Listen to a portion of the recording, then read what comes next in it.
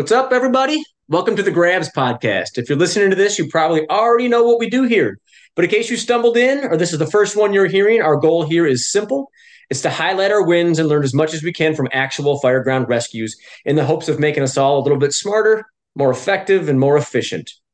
Our guest today is Jason Kling, a firefighter that now works for the Johnston Grimes Metropolitan Fire District outside Des Moines, Iowa. Although the rescue that we're going to be talking about today occurred when he was at the Indianola Fire Department, which is about 12 miles south of Des Moines. And we're fortunate enough to hear his powerful story so that we can all learn from his experience. Thank you for coming on today, Jason. We appreciate it, man. Hey, thanks for having me. It's a pleasure. Yeah, well, the pleasure's mine. Jason, can you tell us a little bit about yourself, your journey, your experience, and then your department at the time, Indianola Fire Department? I'll try and keep it brief. I've been in the fire and EMS service for about roughly 24 years now. Part-time and full-time at various different places. I started out in 1998 as a volunteer at the Indianola Fire Department and went through my EMTB, EMTI 85, went through my paramedic and got done with my paramedic 2002, did all the fire one, fire two, and your awareness and ops for hazmat like in the 1999. And I continued to work at the Indianola Fire Department as a volunteer for a few years, and then mainly part time up until about 2009. And so they ran a lot of fire stuff down there in the EMS part time. Primarily at the time, I was running a lot of EMS. There really wasn't a lot of full time fire jobs. Um, and like I said, I did a lot of part-time EMS or full-time EMS, part-time fire. And then I kind of left the fire service for a few years, worked in the ER, county ER called Broadlawns. And I was there from full-time from like '07 to 15. And I started there part-time in '03. And I left the lawns in 15 because I really the whole thing I wanted to do when I started this career is I want to be a full-time firefighter. So it just kept itching and itching and itching. So 15 I left, went to Windsor Heights Fire Department, became a duty officer there on third shift. Was there for a couple years. Indianola had an opening, and it was like a $30,000 pay increase. So I'm like, sign me up, sure, no problem. So I went down there. Yeah. So I was like, that was 2018. I felt bad for leaving Windsor. Those guys were great. We had a great, I built myself and this guy named Jeff Price. We built a great culture there on our shift. We'd have POCs in there till like 11 o'clock at night training and learning stuff. So we built a great culture. It was really nice. And so I went down to Indianola in 18 and then I was in Indianola 2018. And at the same time, I started teaching at Des Moines Area Community College, so DMAC.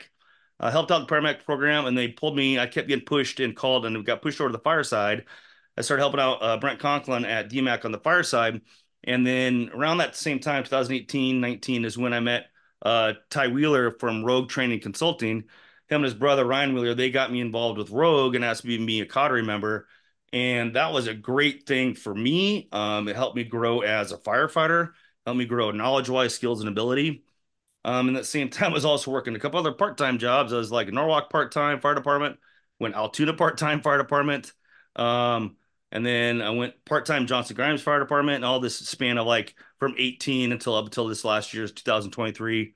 And like this last couple years, I've been at Sailor Township Fire Department volunteer part-time, and then I've been full-time finally at Johnson Grimes Metro Fire District effective this year, which has been really good. So, and obviously still teaching at DMAC and teaching with Rogue Training Consulting.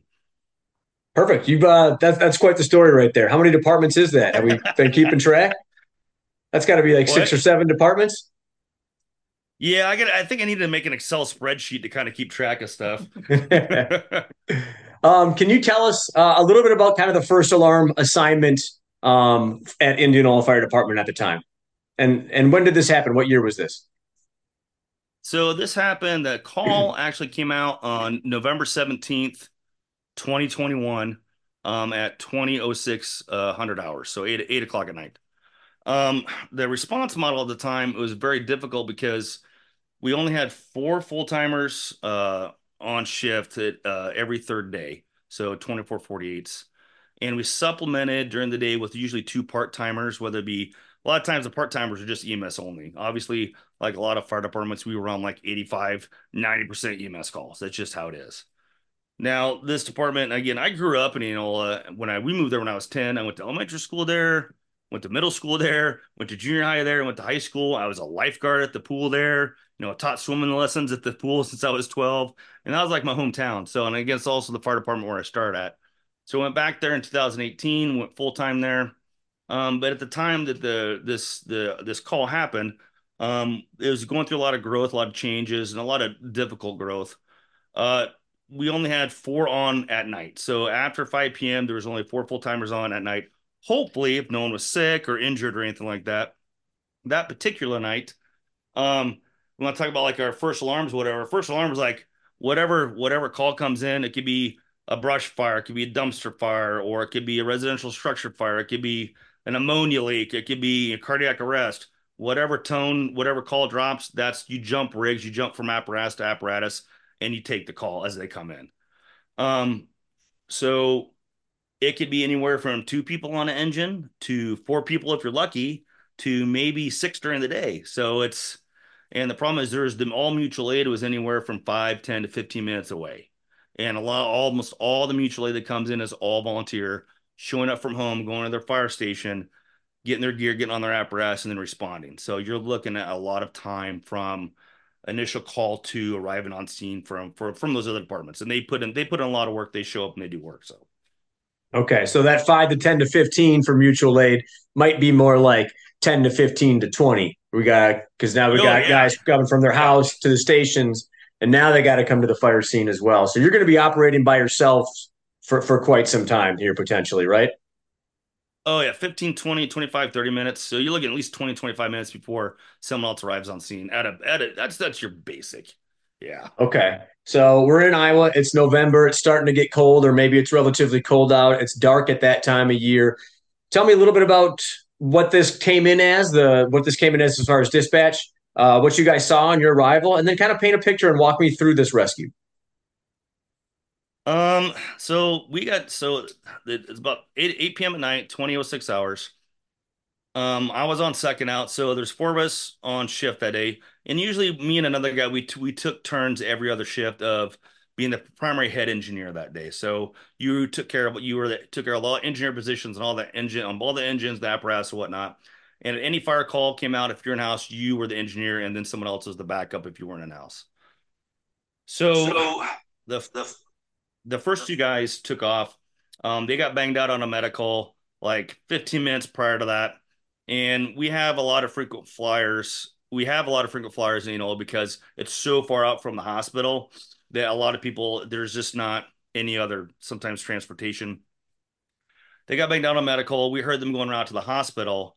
Then all of a sudden, we get banged out for a residential structure fire with a male occupant outside with severe burns to his head, hands, and face, stating that his wife is still inside. Um, and I look over at my partner at the time. We're sitting there, it's 8 o'clock at night. We're kind of trying to chill out, relax. We're sucking out for medical or fire, whatever comes in. And I look over at my partner, and the thing is, we're kind of tough position right off the bat because my partner was on duty with three broken fingers. He had his finger smashed in a car door 2 weeks prior on an MVC rollover, whereas the car's on the side, the car came down and slammed his fingers in the door. So not only was he on light duty, he actually kind of shouldn't have even been there because yeah, he could drive the ambulance or he could drive something, to that's what it was, during some medical calls. At least he could drive the ambulance. Well, I look over at him as the tones drop and the call comes out, and I'm like, "We're going, man. We're going in. That's it. We're going in. There's a victim inside. We're going." And I'm like, I was full blown, boom, work mode. We're after it. Um, we get over to the engine, we jump in again. My mindset for that day, it's already I'm the engineer. That's just how it is. So I'm jumping in the driver's seat. He jumps in the officer seat. We go en route, just the two of us in the engine, just two of us in the city engine, bust out the door, start heading down the road. And I look over and my partner Ted, he's on the microphone and he is slowly ripping off the bandages on his three fingers. His fingers are still bandaged. He ripped the bandages off with his teeth and trying to talk on the radio. Um, and it's less than the call came out less than a mile from the firehouse. So it was one block north and about 7 or 8 blocks to the west. And I heard the address. It was 701 West Boston. Well, I grew up on Ashland, on West Ashland. 801 West Ashland was the house I was in junior high and high school. So it was literally one block up and one block over. So I kind of had a general idea where the house was. Um, as we were rolling down the road, just him and I, we're kind of communicating on what's going to happen. I said, "Hey, when we get there, go ahead and I'll throw it. I'll throw it in I'll put in park. I'll put it in pump gear. You get a line stretch to the door. I'll get out. I'll get a pack on. I'll get packed out. I'll go get report, find out what we're doing, find out where the victim's at. So we pull up on scene. Oh, is this where I want me to go at this point? Just keep talking. Yeah, yeah, you're Sorry. doing beautiful, man. Oh, okay. Sorry. Oh, do you want me to play the audio of the dispatch? Yeah, if you got it. Yeah, yeah. All right.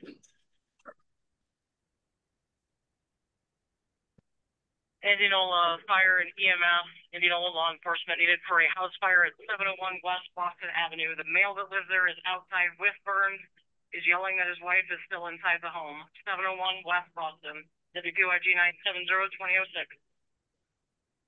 So that's what we were dispatched for. And right when that drops, again, I look over at my partner. I'm like, it's us, it's you and me, it's John Wayne time, man. We're going. We got this is it. So we start bouncing on the road. Like I said, he's ripping off his bandages with his teeth, trying to talk on the radio. We pull up to this house. As well, before we pull up, we're en route and we get some more information from dispatch. Now, some of this audio I got after the fact. So there's a law side for radio and there's fire side for radio. So we don't listen to all the law stuff because otherwise it jam up all the traffic. But fire dispatch, it's the same dispatch person, and so she's listening to law enforcement and then also talking back and forth law enforcement fire, two separate channels. And so this was after the fact, and I want to play the what law enforcement stated when they got on scene. By the fire department, there is an individual still in the house. Owner of the home is advising, likely in the main bedroom.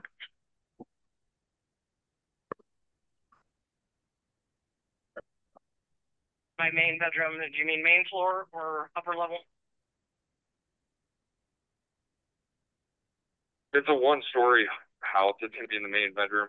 I'm standing by in the area where they think that she is. Law enforcement on scene is advising it is a one-story. There is one homeowner still inside in the main bedroom on the main level. So that's that last part is what we got in our update as we're rolling down the road. And again, we're 6 or 7 blocks from the station. We roll up, and this streets that it's an older city. Some of the street lights are kind of certain streets are a little dimmer than others. We roll up and we see heavy fire blowing out the Alpha Delta corner of the house. Heavy fire blowing out the Alpha Delta corner of the house, and it's hidden behind a bunch of bushes. When we roll up, we roll up. We see the Bravo side, and the Bravo side, Bravo Alpha door side is open. There's heavy fire and smoke blowing out that door that's already open on the Bravo side. It looks like there's a little short porch there. So we pull up, we pull past. I pull up, I pull past, and we see heavy fire coming out the Alpha Delta window, which would be like the main picture window for the living room. And then we can also see heavy fire blowing out the Delta Alpha window, which is also part of the living room. The front door sits right in the center of it, and it has one of those kind of half moon glass plates on the door. That's broken out, and fire's licking up out of that. So we pull up, pop the air brake. I get out. One of the police officers on scene immediately starts coming up to my partner, who is obviously sitting in the officer's seat, starts to give him a report, and I start eyeballing like, "Hey, no, me, you need to come talk to me right here. Come talk to me." As I'm doing that, I have him come talk to me because he's pulling the line, getting the cross lay pulled off, stretched out to the side door, because we found out as the law enforcement was telling us they couldn't get in through the Alpha door, they couldn't get in through the front door. They kicked it and kicked it and kicked it and pushed it and pushed it. They could not get through it. The door wouldn't even move. So then they're around the Bravo side is where the male occupant, the husband, was out. There was 2 law enforcement officers on scene, and the male occupant was still trying to get back in the house. He was screaming, "On my wife's inside! She's inside! She's inside!" So I get report from the first officer. I grab a pack out of the back. I'm walking up, putting my pack on, turning my air bottle on, get my mask all ready to go, and I'm at the Bravo door, and I'm trying to get report. I'm trying to get like an idea of like where is this victim, because again, reports as we're rolling up, reports is it's a single story home, Mm-hmm. and there's just no bedroom on the main floor. And then all of a sudden, I look at the husband. The husband was trying to get back in the house, and the law enforcement officer, I can't remember. I feel bad. I can't remember. There were 2 great cops on scene. I can't remember the names. Kudos to them. They worked so hard on this scene. They had to kind of, in essence, kind of and that's for the most part kind of restraining him from going back in. So he was trying to fight to get back in this Bravo door in the kitchen that where heavy fire and smoke is pushing through the kitchen to come and licking out the top of the door frame. He goes, she's inside, she's inside. It's through the kitchen and up the stairs, through the kitchen in the living room and up the stairs. And at that point, my brain just goes, what? Up the stairs? What stairs? And I'm like, oh, so now it's a two-story. I'm like, oh, okay, great. So I'm like, all right, that's nope, we're still going in. And like I look over at my partner Ted. I'm like, Char, I need water, water, water. I'm spinning my hand. We're having some issues at the pump. There's some issues with the pump. Can't get the line charged. All of a sudden, the line gets charged. I mask up. And the kitchen, you can kind of duck walk through it. Like it wasn't bad. Like you could duck walk through the hose line. So I duck walk through with the hose line right up to that edge of the living room. And the living room is the fire conditions were so was at the point like it wanted to get to that point where it's ready to flash, but it wasn't quote, true full involvement yet of the living room. But it was you give it about another 3 minutes and it would have been. So as I'm pushing through the kitchen, I could see stairs in the kitchen. They went 3 or 4 stairs, maybe 5 stairs, went downstairs to a basement. And then as I push in the living room, I start hitting the living room, hitting the living room, hitting around, trying to hit my. I mean, it looked like pretty much everything's on fire. Like there's a huge bulk of fire right where the front door is at, where the main bulk of the fire was, right where the front door is. So the alpha door inside the living room. So you get your alpha delta corner of the living room where there's a picture window on the alpha side. There's a window on the delta side and that front door, there's majority of the bulk of the fire is right there, and you can see it's kind of taking over the ceiling. It's dropping fire throughout the rest of the room, and just adjacent or not adjacent, but like opposite of the front door are the stairs on the face going up to the Charlie side where I need to go. I could see 1 or 2 stairs of the actual stairs. That's it. So I hit it for about 5 to 8 seconds. It didn't seem like very long, but like I just need to get a knock on it so I could get up the stairs because she kept saying she's up the stairs in her bedroom to the left. I'm like, okay, that should be really easy. This seems like a small house. I should be able to zip up there, grab her, and get out. So I start zipping up the stairs, and by the time I hit like the third or fourth stair, like my ears were getting hot. I couldn't see. By the time I made the top of the landing, it was thick, charged, heavy black smoke all the way down to the floor. Like you saw nothing. So as you hit stop the stairs, there's like kind of a wall in front of you. I need to go left. So I'm hustling as hard as I can, tripod positioning, moving my way through it, moving quickly. Again, I didn't have a tool, not searching with the tool. Hose line. I pulled the hose before I went up. I pulled the hose line back into the kitchen because instinctual, like this fear of like, oh, firefighters have died because their hose lines got burned through. So in my brain, like instinctual, I pulled the hose line from the living room back in the kitchen, so it's set it there, so it's safe. Because I don't know what Ted and I don't know what my partner's doing outside because he's trying to function what he can on the outside assignments. So anyway, make the stairs hit that top landing, and it's just thick, dark, charged smoke all the way down to the floor. Start to head left, and I just start running into clothes and weird furniture. And I quickly realized this is like a hoarder house. This is just stuff piled up in the hallways, piled up here, piled up here. So I kind of keep moving left. It's quickly, quickly, quickly, pushing, knee up, tripod, moving through. And all of a sudden, I found a door frame, move into it. I found like a vanity of like a sink. So I'm like, okay, it's the bathroom. Move over a little bit, find the toilet. My hand goes right in the toilet. I'm like, okay, cool toilet water. Found that. And then the bathtub's right there. I'm like, okay, so bathtub. So I get in the bathtub, and this is all, it's happening slow but fast, like in your brain. And I'm moving pretty quick. So in the bathtub, and I start feeling that wall behind the bathtub, like, because I'm like, in my brain, I'm like, I need to know if there's a window here or not. Is there a window here? Feel the bathroom, no window. Feel around the next part of the other part of the bathroom wall, no window, no victim. Come out, and then I immediately take a hard left, and it's probably maybe a foot, 2 feet, and all of a sudden I find another door frame, and then I find a door. Well, and I go to push the door open, and it was only open like a foot and a half. Well, then I couldn't close it either. And I looked down, and I had maybe a half a foot to 3/4 of a foot of clean sight, that with the neutral plane. Yep. And it was just so much stuff.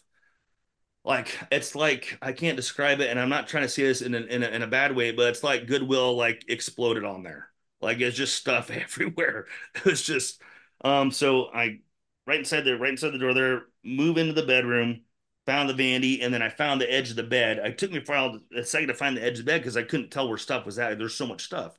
And I bump into the bed frame and I bump into the edge of the bed and I get up on the bed.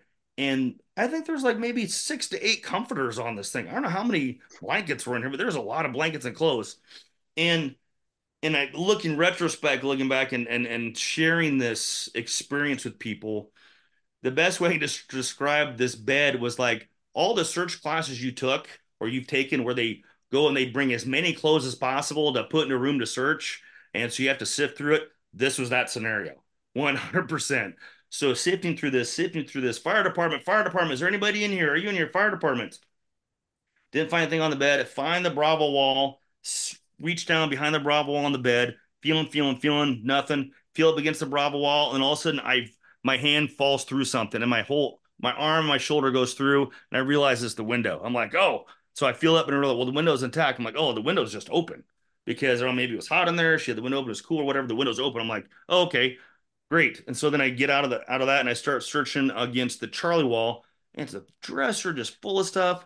And then again, you're tripping you're getting caught up. It's like caught up in all these clothes, caught up in all this clothing, all these blankets. It's like it's trying to wrestle you and take you down because you got all your gear on. You're hot. I'm already worn out. I'm tired. I'm pushing through this, and I keep getting. It's like you're getting dragged down like in a quagmire or like quicksand or something. All these clothes, and all of a sudden I come across all these tubs and all these tubs of just feeling all that stuff, and it's just stuff and stuff and stuff.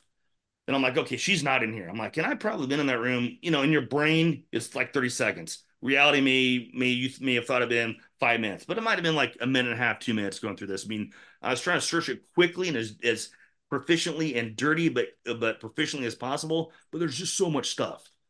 And also, okay, she's not in here. So I gotta, where's she at? Where's she at? She's not in here.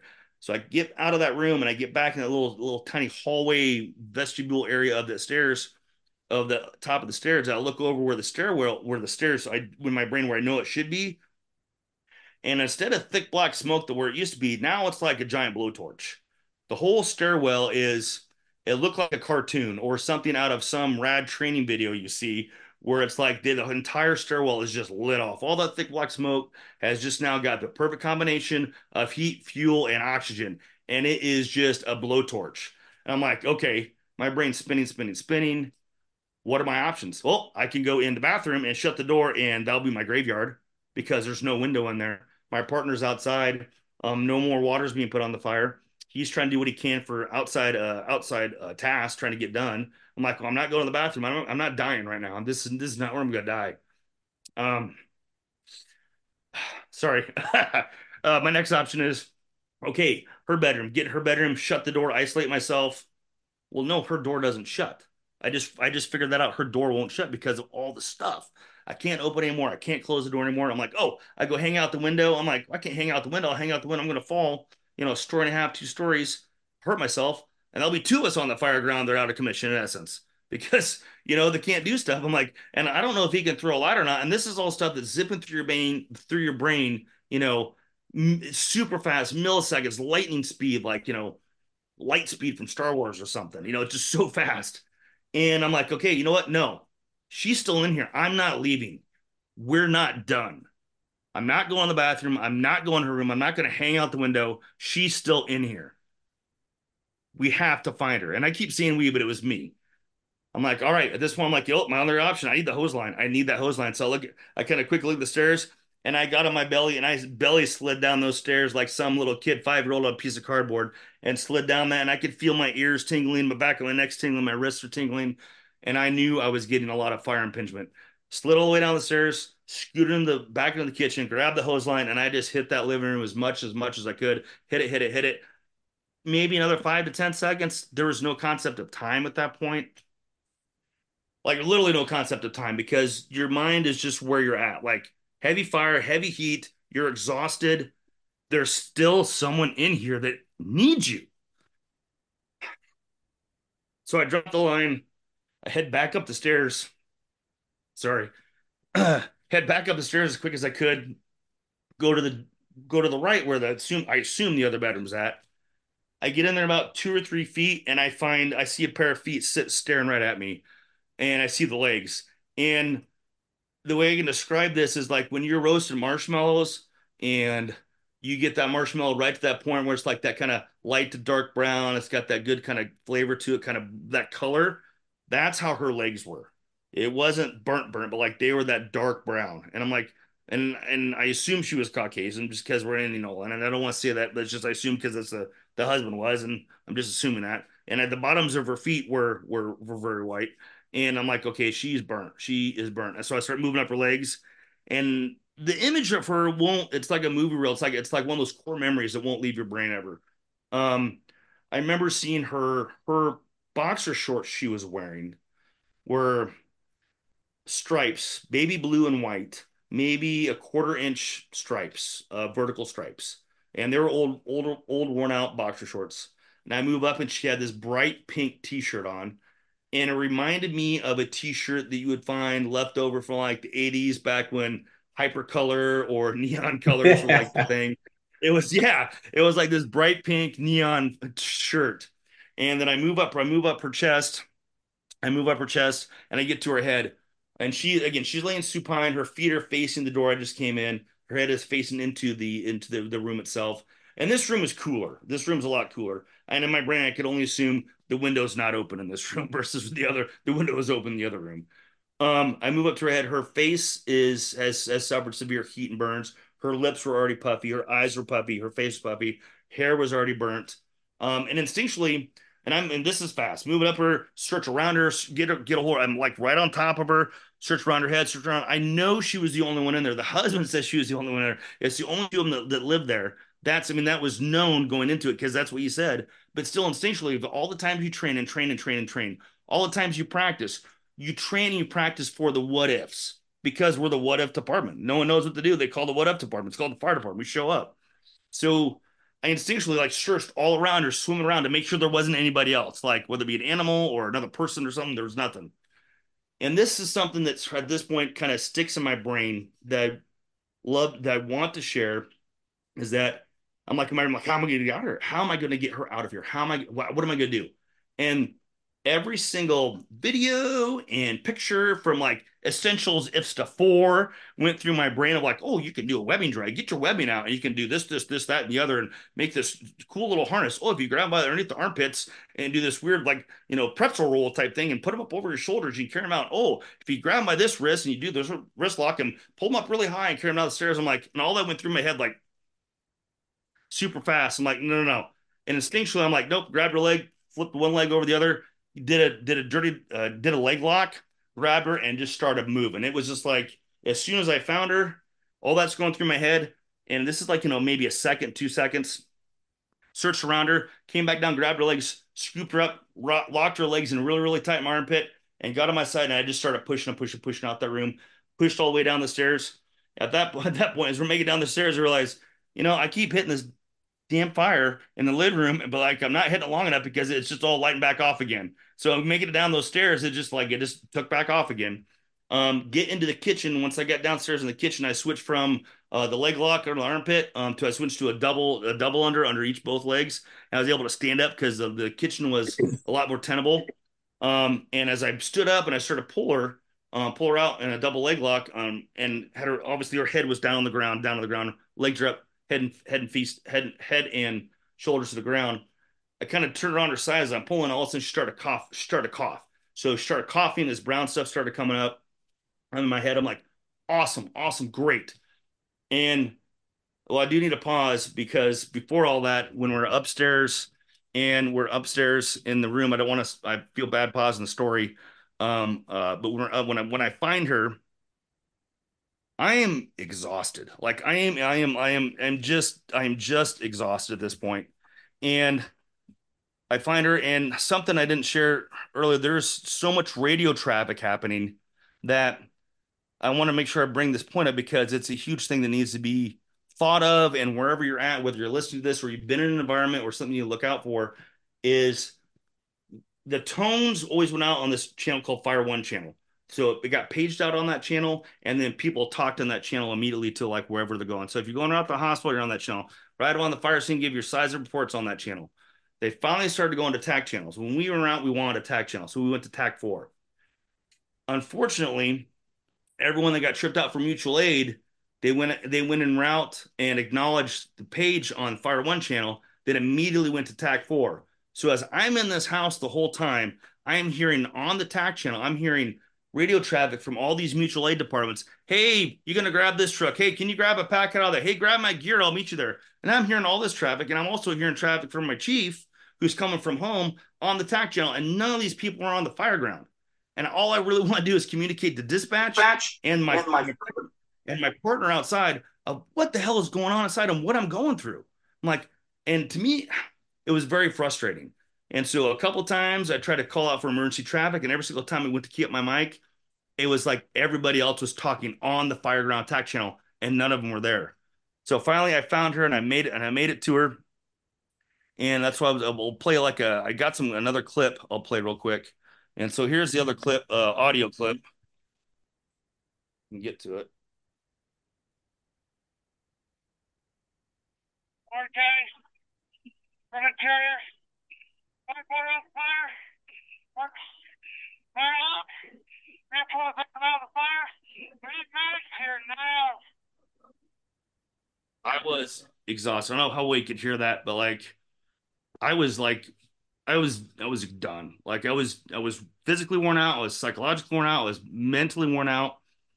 I was also frustrated because I couldn't communicate and get out what I needed to on the radio. And again, it was just I was exhausted. So here's a couple more audio clips I was able to save. Pull victim out of the fire, needing medics now.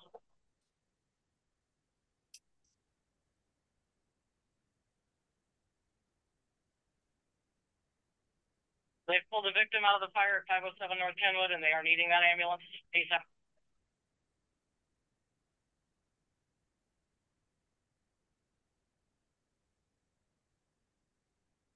I need that medic right here in the front. Right here at this tree in the front. So the pickup, kind of pick up where I left off of coming through the kitchen. Made it through the kitchen, made it out that Bravo door onto like this little flat porch area. One of the officers, and I just feel so bad that I can't remember the two officers' names that are on scene because they worked very hard on scene for us. They did a great job. The one police officer said, "Hey, Kling, what do you need? What do you need, Kling?" I'm like, "I need you to grab your partner and get her to Ted on the front yard for medical care. I've got to go back in and put this fire out." So I watched both of the officers try to grab the victim. And again, so this is something we know in the fire service. We've trained on, we've seen it, we've heard about it. For those that have had to deal with burn victims before, she was slippery. Like she'd been up there for quite a while. All her skin is exposed. The fat molecules start to break down, also sweaty. So they try to grab a hold of her, just like you're grab a hold of the limbs, like certain books teach you to do, or old school methods of teaching teach you to do. And those guys were having a hard time just grabbing hold of her. And finally, we were to grab a hold of her shirt and her shorts and get her out of the front yard to my partner, Ted, out there, where they started providing medical care immediately. And at that point, I went back in and put the fire out. And after they took the ambulance, one of our ambulances showed up with two of the guys who responded from home. They took her to the heliport. And this is what I heard after the fact, is that they were trying to take care of the heliport, wait for the helicopter to land. While they're starting IVs and get ready to intubate her, she actually sat up in the back of the ambulance and started to fight them and try to pull out the IV lines and whatnot. They said that when they went to intubate her, that her airway was severely burned. Obviously, my assumption is she was asleep in her bedroom initially. All the heat and smoke and fire probably woke her up. She probably stood up, walked through all that stuff, probably went across the hall upstairs into her husband's room to get him, and that's where she went down. That's what we're assuming. We found out from interviewing the husband that he was actually downstairs on the first floor on the couch when all this happened. So they took off the heliport. I went back in and put the fire out. Other units started to arrive on scene, and at this point, oh, this yeah. So the thing is too is that my partner and I we're also IC, we're also command. Like, when she got flown off. So immediately from the heliport, she got flown off from the victim got flown off from the heliport from Indianola, which is just south of Des Moines, all the way to Iowa City. That's where the burn unit is in for the state. So if you have severe burns, you get immediately flown to Iowa City, and that's where you're going. And unfortunately, she only lived for about another 2.5 weeks. But we found out from talking to some friends of the family that, uh, sorry, it Oh, yeah. gave them the opportunity to hold her, to touch her, and say goodbye. So we do the best we can. It's it's really out of our hands of whether people make it or they don't. Um, She had a lock stacked but against her. So you had one firefighter going inside for this fire. You had advanced fire conditions. You had an inability to communicate with the one other firefighter that was on scene because everyone else was jamming up the radio and was bonking you. Um, there were near hoarding conditions in there. There were multiple vent points when you guys arrived with windows and doors being opened initially. So she had a lot stacked against her from the get go. So kudos to you. This is an incredibly powerful testimony. And giving that family, like you said, some closure, the ability to say goodbye. It's that's something. Obviously, this is the outcome that we wanted, but this is better than it otherwise could have been. And 100% of that, and to the cops and your other firefighter on scene and the medics and the flight crew and everybody else as well. But really, when the shit was hitting the fan, it was you that gave her that opportunity. You were the only one inside that structure. So I don't know many firefighters that would have been able to do what you did. That was an incredibly powerful story as you told that.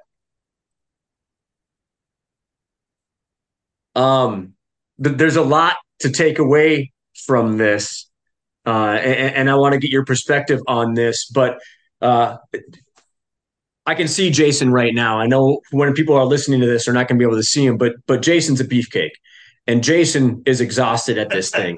Can you talk a little bit about how big she was and where physical fitness played a factor in this? If you were in worse shape, would this have ended up the same way, or could it have gone differently? Like, just talk a little bit about that because that's a thread that we see throughout most of these is that physical fitness seems to have a pretty important seat at the table for this. no, physical fitness is key. If I wasn't in the condition I was in, there's no way that would happen. You already, your adrenaline's already pumped up. You're already, doing all this stuff initially. You're pulling a hose line of house. You're already hitting high heat conditions. You're putting water on fire. You're going upstairs. Now you're trying to search and, in essence, trudge through, hoarding conditions, getting tripped up on clothes, getting hung up on this. Heat's hitting you, searching through, in essence, like the worst scenario rooms you could have set up in any type of environment, and the victim not even being there. Um, I work out on my days off. I work out on shift. Um, we do she was probably I was about to say she was probably maybe 240. And I mean she wasn't a big gal. But she's a little taller than I was, and I mean I'm like 5'8", so it's not like I'm short. But she's about my height or taller. It's about the same size, like 240. I'm like 220. But she was solid. I mean, she wasn't obese, it was nothing bad. It's just a bigger person. Yep. And I know if I didn't work out and train the way I train, whether it be the weight training I do or the cardio I do, and really it's the fire like I call it like fire fitness, like flipping tires, sled drags, dragging while moving, time under tension, fire ground functional fitness. Like you think about everything you do on the fire ground, that's how you need to train, and also that hard and fast and that rapid, because everything that happened on this call happened under probably 10 minutes, 10, 15 minutes max. And that's a lot of work. So when you're working out, you need to train. Like I think I'm not a fighter person, but I know like what fighters train 3 times the amount of time for the time they're going to be in the ring. In essence, we need to train harder and train harder. So that way, when it comes time to work, we can work easier and we can rise above it.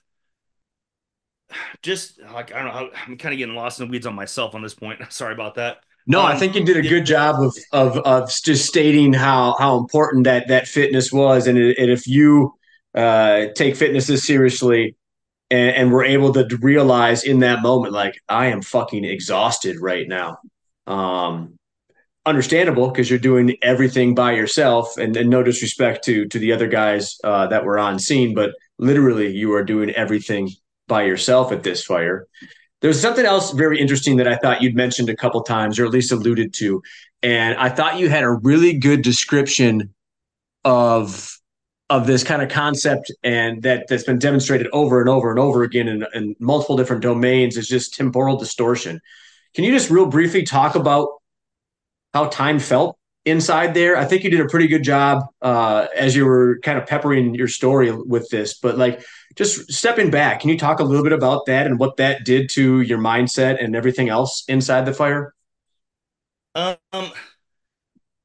that's how does it felt like you were in three different time zones in your head, like three different speeds. Like, that's the best way to describe it. You have like this thought process that was like, okay, this, and you're looking at stuff almost in slow mo. Then you have stuff like going to like the regular time as time goes on, and that doesn't seem like that seems like it's too fast. Then you have your brain spinning on like the 15 different directions on what possibly could happen or what you need to do to do this, that, and the other. And so it's almost, and I describe this to people that know me, it's like a pinball machine on multiplayer ball. Like, you're kind of in control of some of it, but like some of it's coming really fast. But also some of you can see and you still have control over some of it. Um, a lot of it being when things go bad, and those of us that take the fire service seriously, that take this job seriously, when things go bad, we know the only thing that we fall back onto is our training. We're not going to turn into some superhero comic book like, if this happens, I'm gonna turn into Superman. I'm gonna go blah blah blah blah. No, you're only gonna do that as if you train that way. And this is a perfect situation is of everything that kind of happened in this fire and in this rescue is that the department I was at, the training and training culture was not what I wanted. It wasn't what I felt was needed. It wasn't me. It wasn't enough. It wasn't enough. And people say that I'm reckless or that I'm aggressive. I'm like, there's a huge difference between reckless and aggressive. Aggressive is thought out, is research, it's experienced, it's training, it is practice, it is critical thinking. Reckless is just reckless. So there's passion and aggression. I think those two go hand in hand together. And when you have that, never let anyone take that away from you. And so I sought out more training. I sought out more knowledge. I wanted to be in a room where I was the least smartest person and the least experienced person. So I did my best to surround myself outside of there at other places.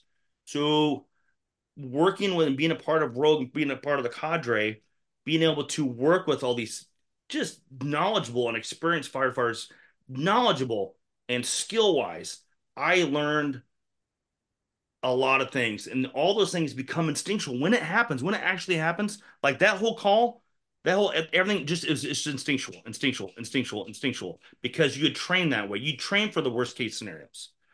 Now I'll admit, I can't think of anyone's training mine, maybe you have, Nick, maybe someone else has, or you train to do all this stuff by yourself. Like, I've never, some of the stuff doesn't go through your head. Like, and I look back on that call, I'm like, initially when I hit the room, why did I pull the hose line back into the kitchen?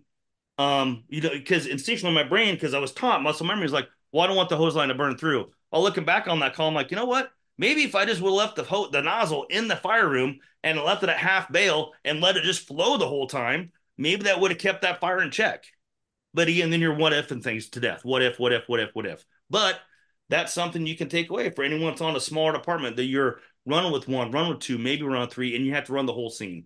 That maybe that's an option. If you're going out the hose line and you need to go get a victim, leave it rolling at half. I mean, will it work? I don't know. Maybe it will, maybe it won't. But going back to training and physical fitness, don't let anyone take that from you. Go find it. Go find it. Go find it. Go find it. Train on it. Train on it every day. Be better. Be better, because you just don't know when that call is going to come in or when you're going to be called upon to do what needs to be done. I think that that sentiment right there is a beautiful way to kind of land this plane right now. Jason, thank you so much for sharing your experience with us. We really appreciate your time and your authenticity. For everyone listening, if you or anyone else you know makes a grab, please go to firefighterrescuesurvey.com and fill out a quick survey so that we can all get smarter, better, and faster. And if you make a grab and want to share your experience with our listeners, please reach out to either Grant Schwalbe, Justin McWilliams, or myself, Nick Ledeen, and we'll try to record an episode. Thank you to everyone listening to this, and everybody take care.